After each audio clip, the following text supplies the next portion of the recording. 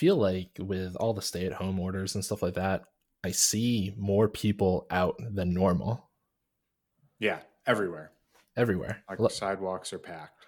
Right. Like the other day, I was walking with my wife and my daughter outside, and we had to stop walking because so many people were outside. Yeah. Yeah. I mean, you can't avoid the closeness at that point. Right. So, I guess maybe we should probably talk about. I like to talk about strengths and weaknesses sometimes, and I like to talk to other people about their kind of offensive and defensive security strengths and weaknesses. How does that sound? Yeah, I like it. So, I guess a question for you is what is your strength for offensive security? Sure. So I think the biggest thing I have from an offensive perspective is really being able to um, crowdsource information. I'm probably I'm a defender of the generalist. I think that's, some people don't like the idea of generalists, and there certainly is a time and a place for people that are super specialized in certain areas. But really, what I try and do is know just enough to really be able to identify the right people to bring in to, different conversations or different people to reach out to for help with really specific problems.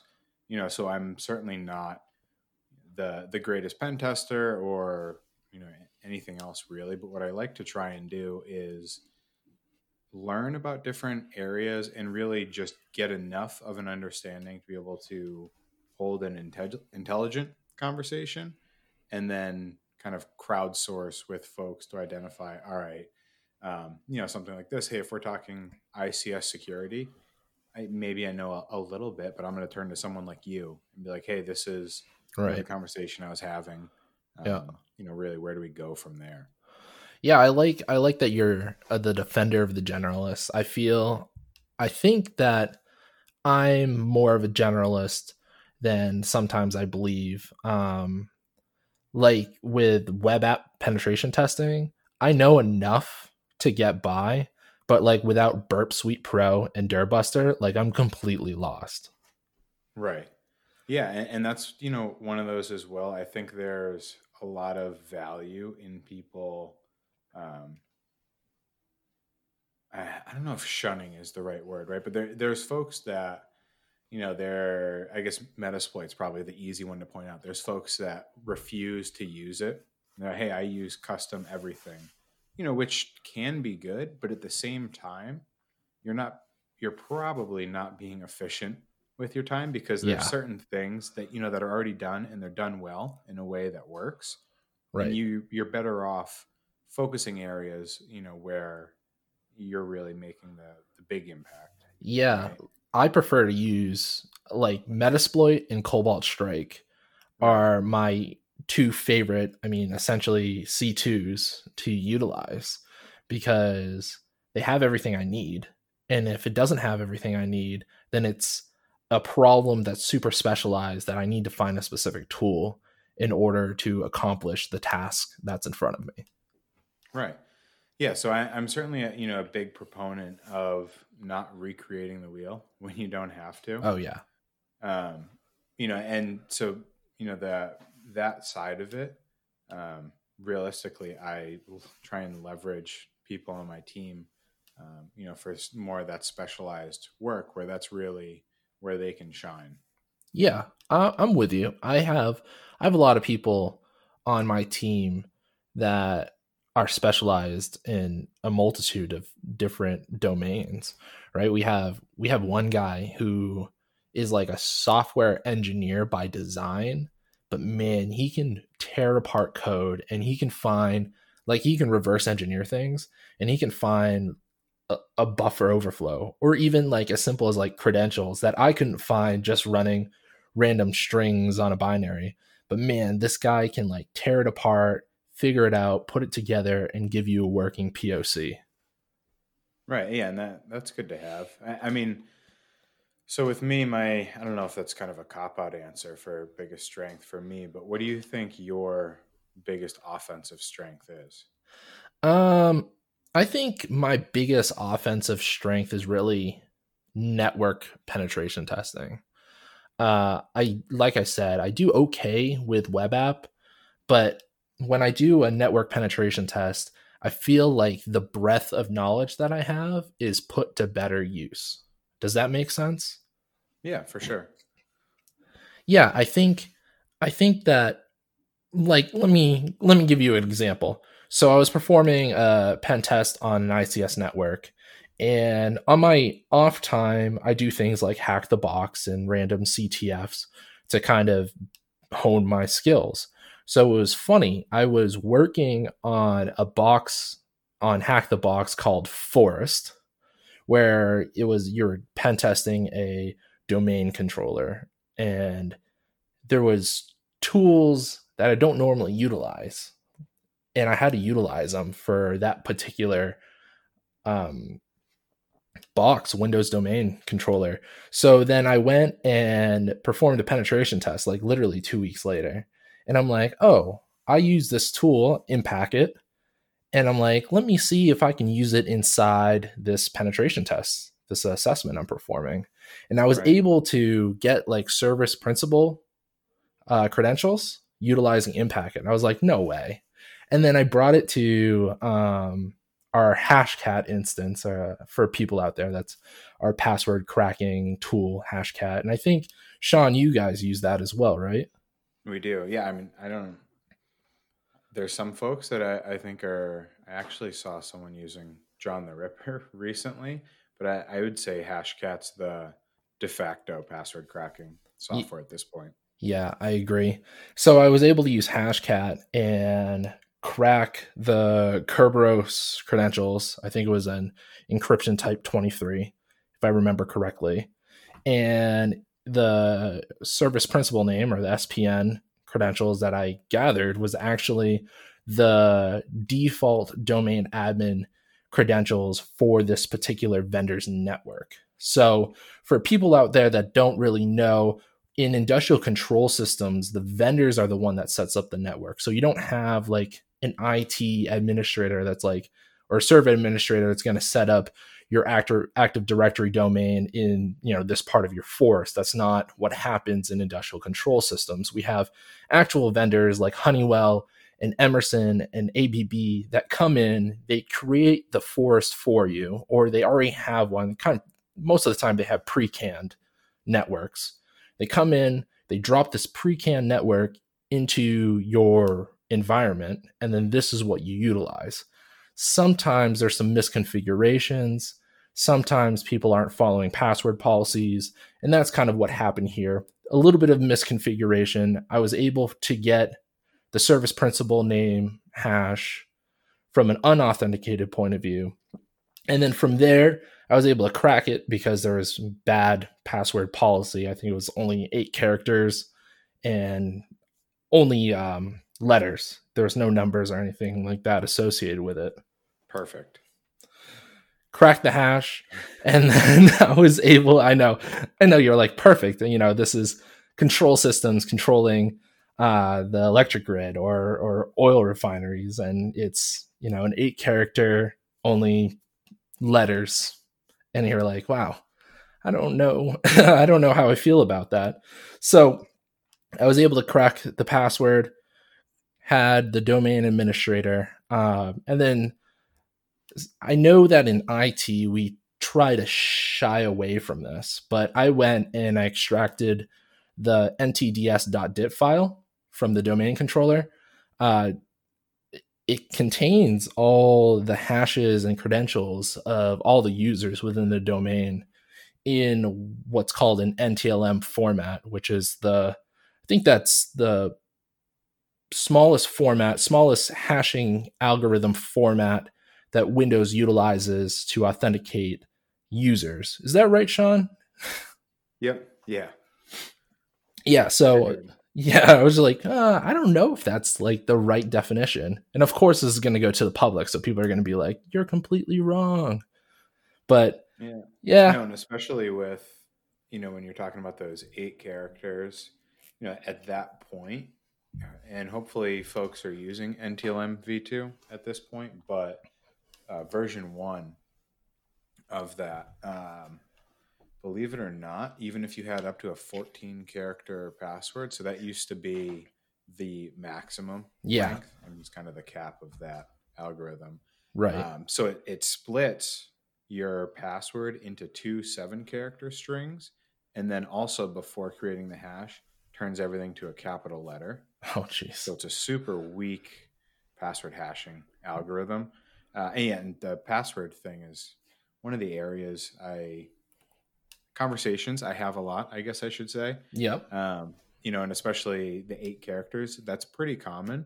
And a lot of folks like to point back to that NIST special publication 863B from, maybe 2 years ago now. Because in there they do say, hey, you should really enforce a minimum length of 8 characters for passwords, which is great. But a lot of folks don't read the rest of that document that includes a ton of other security precautions that also need to be put in place. Yeah. And one of them happens to be a unique SALT or cost factor for each passphrase, which Active Directory does not do. So inherently, you can't be, and this isn't an official term, but folks like to say, we're NIST compliant with our passwords. And you can't be. You can get really close. You can implement almost everything, especially when you start looking at some third-party tools.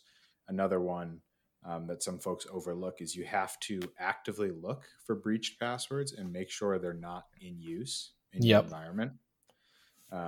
Luckily, so there's the Have I Been Pwned website that you can integrate that into your password checking policy.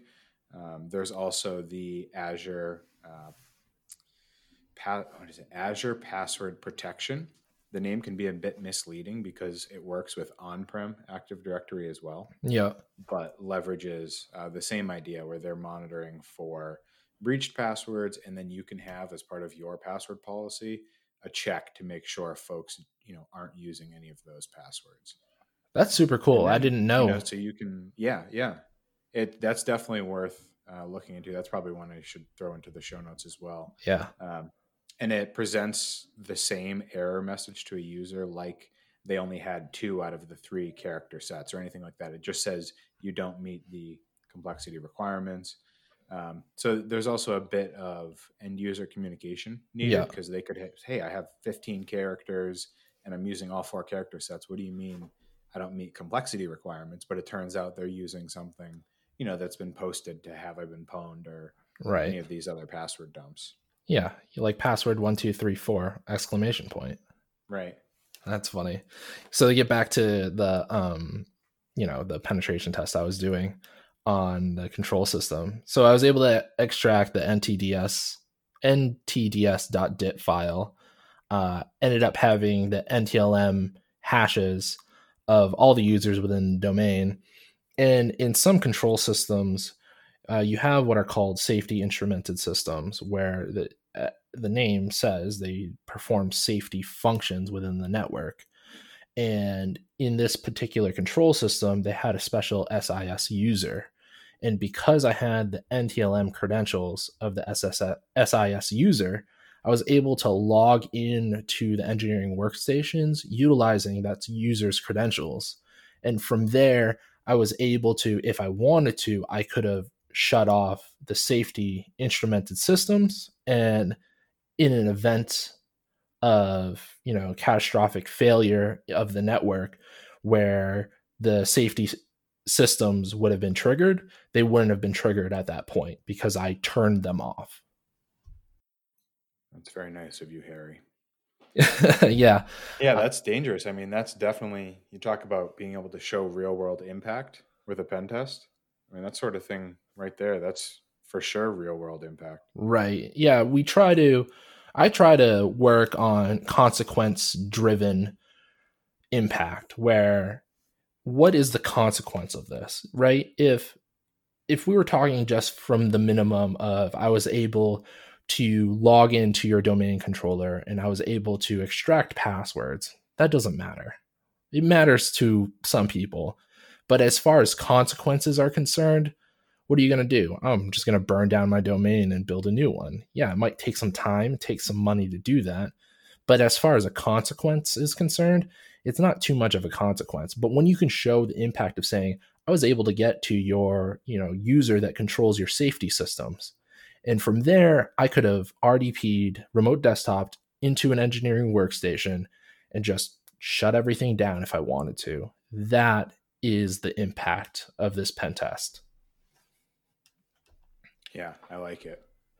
Yeah. And I mean, just to name some tools I was using, Impacket, I was able to use the get SPN to harvest the credentials from the domain controller from an unauthenticated point of view. I was able to use CrapMap Exec, which is a post-exploitation tool. And I was able to brute force other default credentials that allowed me to extract more information from the domain controller. And then there was, funny enough, a special VPN had to get set up for this network for me to even touch it. And on the VPN, they didn't allow reverse connections out of the network. So I actually had to use Metasploit bind shells in order to get onto the targets themselves and perform all the actions I was performing. Interesting. Yeah. How long did you end up sitting there spinning your wheels in the mud before you realized that was the way to go? Probably, I think I spent a good part of a night. It was a condensed pen test. I had about three or 4 days to get it done. And then we normally have about 5. And one night I just ended up staying up all night trying to get a foothold somewhere. And by morning, I had my foothold. I slept probably about 5 or 6 hours and then went back at it. And I was able to take control of the domain. So it was definitely a success from my point of view, not just because of the penetration test was a success, but we were able to demonstrate impact and consequences. And the client was very happy with the results. That's awesome. That's good to hear. So we were talking about offensive stuff. What about defensive? Like what is your, I know you're a generalist, but what is like defensive security wise? What's your strength? Yeah, I'd say, probably equally balanced between 2 things right now. One of them being Active Directory security and just kind of, I guess, Windows security. It happens to be an area I focus a lot in, both at work and then in school. Yeah. I've actually shifted the focus of my program towards that defensive side of things, right? So one of those, and it really started, I started reading a lot of the articles Sean Metcalf puts out on AD security. Oh, I love that stuff. And he does a really, really good job of breaking down incredibly complex things within Active Directory and translates them, to something I can read and understand. Certainly wouldn't call myself an expert in Windows security, but I think that's an area I can speak to pretty confidently, especially when we're starting to look at how these various pen test findings translate to, well, how do we fix this, right? How do we set up the network so that this doesn't happen? Or more importantly, arguably more importantly, is how can we set up the environment to detect when this is happening versus just blocking it outright? I tend to live by, it's probably a little cliche, but preventing the attack is great. You should aim to do that. But it's absolutely mandatory that you're able to detect it if it is happening. And being able to look at, Active Directory and set things up to go after that is something I really enjoy doing. The second one, it probably speaks back more towards that generalist standpoint, is I actually enjoy reading things like those NIST special publications, all these control frameworks. It's something I don't know. I like getting really into the details of why they're recommending certain things. So, like Right. some of the examples, the CIS controls tends to be uh, the they're not really a framework, but the set of controls I point people to most often. And the reason being, every one of those subcontrols, in order to be accepted by the group that puts things together, you had to show a real world attack that would have either been prevented or detected by that control.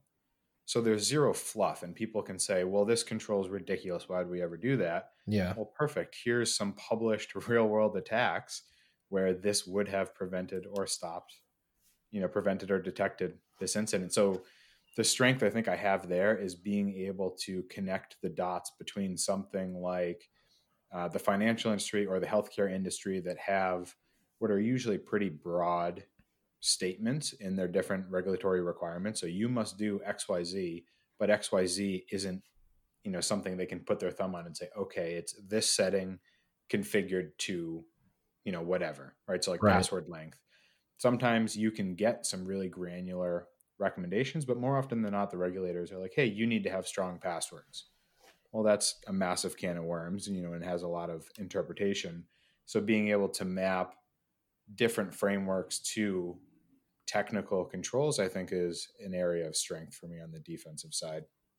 Yeah, I like it. I don't. It, that's not my strong suit. I mean, I can do it to a certain point. I mean, I've worked with you in the past. I know this is definitely your strength. I can do it to a certain point.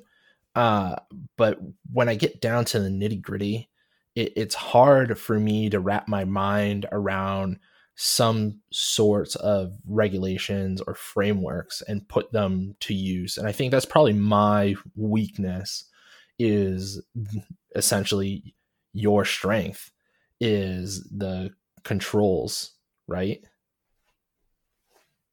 And I think Yeah, and you it's something. Oh, go ahead. sorry. I was going to say I think you've been putting out some blog posts on the controls, right? I have been, yeah. So in an effort to get back to writing on a more regular schedule, yeah, I actually took the CIS controls, um, probably to the point of getting to fanboy status of the CIS controls. But I really do believe they can have the biggest impact on organizations. So I have been putting out posts about each control and the sub control requirements, and just trying to highlight some of the tools that I've seen that really work well Yeah. for actually getting those implemented. Because Right. there's a lot. People like to say, oh, yeah, the CIS controls, those are the SANS top 20, right? 20 things you do to secure your network, which is true. There are 20 controls, but then each one of those 20 has, anywhere between 5 and maybe 12 or 15 sub controls.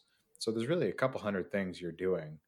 And a lot of them, can be quick wins on the face of it. So, hey, maintain a hardware inventory. What's Yeah. connected to your network? Okay. Everyone should probably have a grasp on that. Then you get to some of the more advanced things.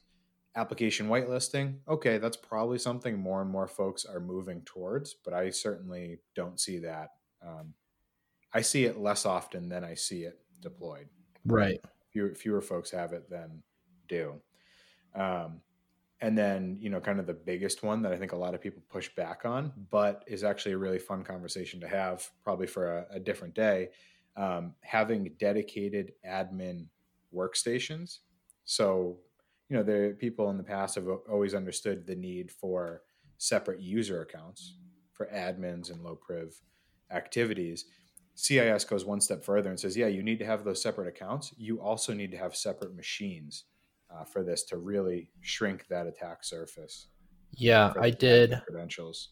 I did an architecture review earlier this year, and that was one of the biggest findings. An architecture review of multiple control system sites, and that was the biggest finding that we had was, hey, you have not only shared admin users, but you're utilizing those admin credentials on non-admin systems, right? So we suggested to them like, hey man, you should probably set up this one computer that everybody has access to, and that's what you utilized for your admin access when you're trying to do administration of your domain. Yeah, and I mean it makes sense because when you look at it, most attacks now are coming in some form of, social engineering spin. So maybe a phishing email or, some drive-by downloads through a web browser. So if you can get those really high value credentials off of a machine where someone's checking their email and browsing the web, you're really going to shrink the chance an attacker has to grab those credentials. Right. Right. And I want to bring up a pen test that I did where I was just like, man, I feel awful because I'm not doing too well. And for people who don't do penetration tests out there are times as a penetration tester that we quote unquote don't win. And there was this one time where we didn't win. I didn't win, me and my team. And it was from, I mean, we were going up against this blue team that they patched everything. They ran Bloodhound on their own network and patched everything from that point of view. Have you ever heard of that, Sean? I like the idea. I can't say I've seen an organization that's actually doing that. But I love the idea of them, taking some of those tools that are traditionally focused, for attack purposes, or maybe not traditionally focused, but mainly used that way, and actually trying to predict what you or the other attackers are going to do and fix it ahead of time. Yeah, so they utilized Bloodhound. They stripped down everything. We couldn't WMI anywhere. We couldn't. There was no PS remoting, PowerShell remoting, and WMI is Windows Managed Instrumentation. I believe that's the right definition, but we couldn't do any of that. So, and this was a time where, thankfully, there's a tool that just came out called Sharp RDP, or Remote Desktop, written in C Sharp, that allows attackers to essentially remote desktop to another computer utilizing the RDP protocol and execute a command without actually interfering with the desktop. And that was the only way that we could have moved, and this tool wasn't out at that time. Only RDP was open, and I felt bad because at the end we're like, we couldn't do anything, and they were super happy, but I felt, that was a weakness of mine. I couldn't, do the normal stuff I've been doing lately. Yeah, and so I guess the one thing um, I've learned in situations like that, the last, I don't know, maybe year and a half or so, is doing a better job at highlighting where all of those blue team wins were.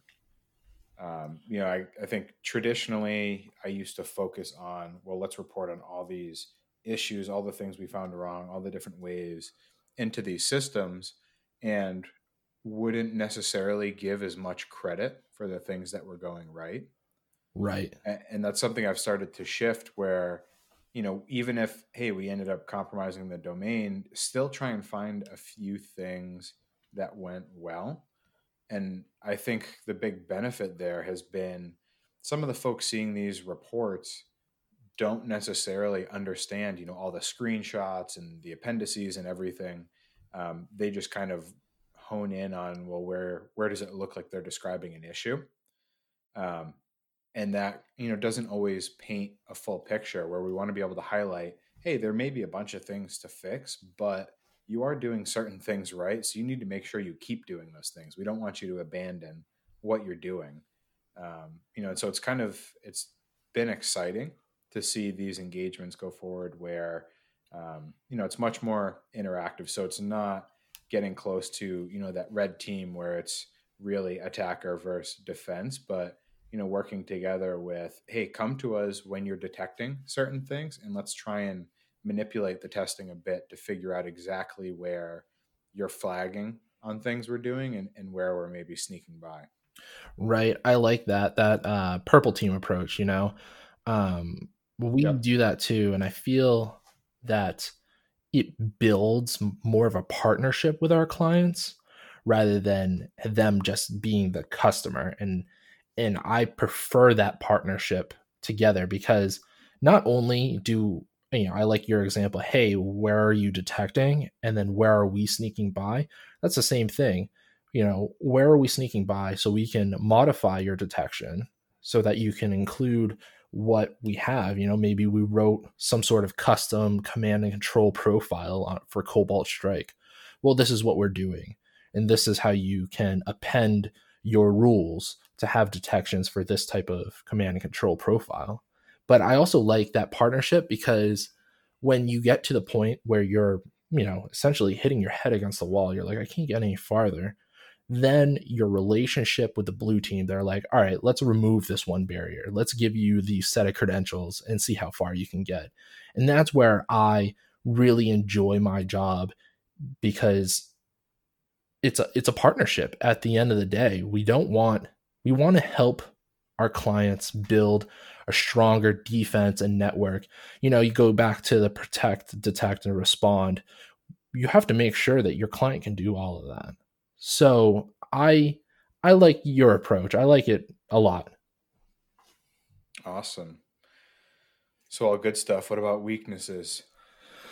Man, so I work in a lot of Windows networks, and I think my weakness is really more along the lines of Linux servers and maybe Linux administration.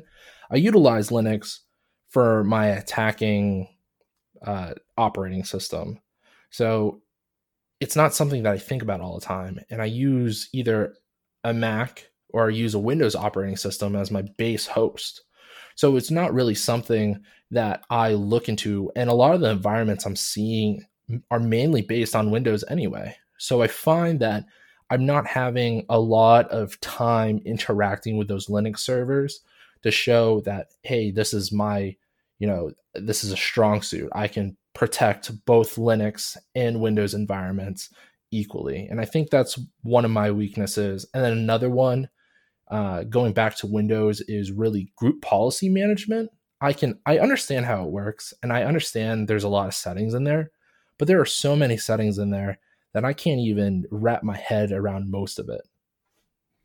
Yeah, I mean, you look at like the CIS benchmarks or the DISA STIGs Yeah. for Windows, and it's like 1,000-page long PDF, and Yeah. that's not even everything, Right. because that's really security focused, and then there's still all those options that are really like um, user preferences Yeah. and stuff like that. It's essentially endless. I would definitely agree. Linux admin is probably my biggest weakness overall.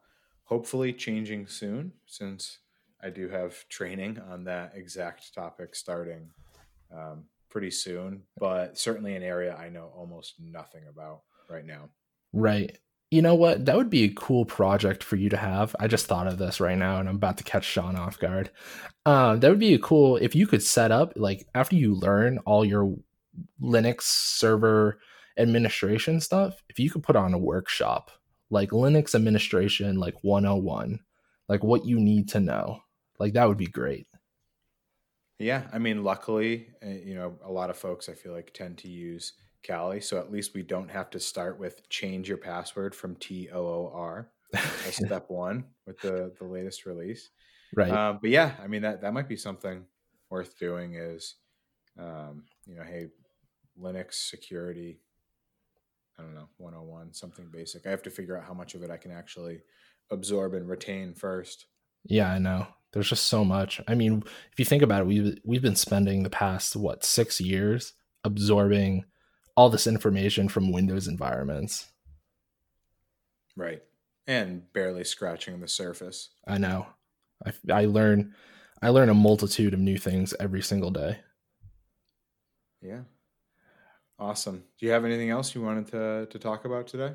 No, I don't think so. I just want to thank the listeners out there for tuning in and listening to us have rambles about security. Yeah, I would second that for sure. The only other thing I guess I'd add is feedback is great, good, bad, or otherwise. Let us know. What are we doing good? What can we do better? And is there anything you want either of us to ramble about? Yeah, certainly. All right, guys. So Have a good one. Thank you for listening to Security Without Obscurity.